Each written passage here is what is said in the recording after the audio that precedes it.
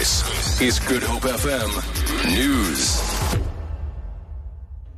Good afternoon. National Council of Provinces Chairperson Thandi Modise says the Constitution sometimes creates problems when it does not warrant them enough power to hold the executive accountable. She was speaking at an event to commemorate the 20th anniversary of the South African Constitution currently underway at Constitution Hill in Johannesburg. Modise says there's a need for a bill that will give the NCOP powers to question the executive.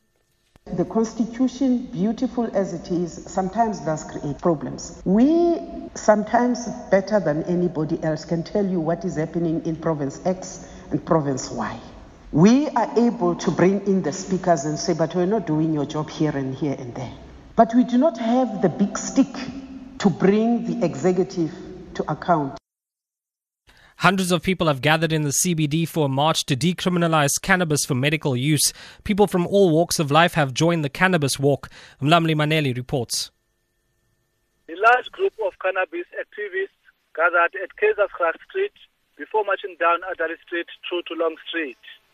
The crowd claims that cannabis has more important uses as well as medicinal use that can benefit the economy. Spokesperson for the protesters, Johannes Berkhout, says they are marching to showcase to the authorities how big the cannabis community in Cape Town is. The cannabis walk will proceed to Orange Street through to Gardens. Mlamli Maneli, SABC News, Cape Town.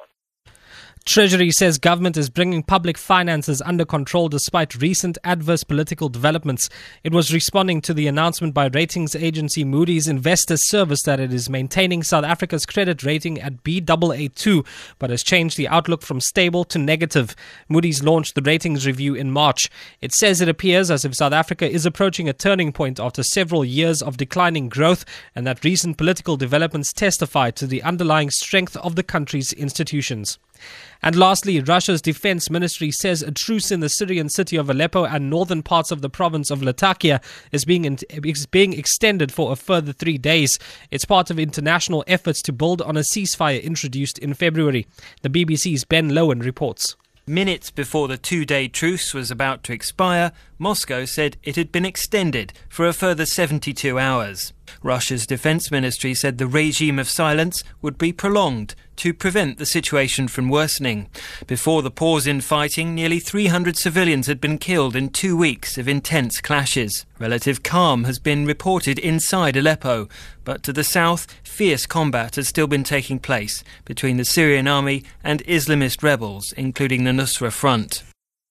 For Good Hope FM News, I'm Shay Peterson.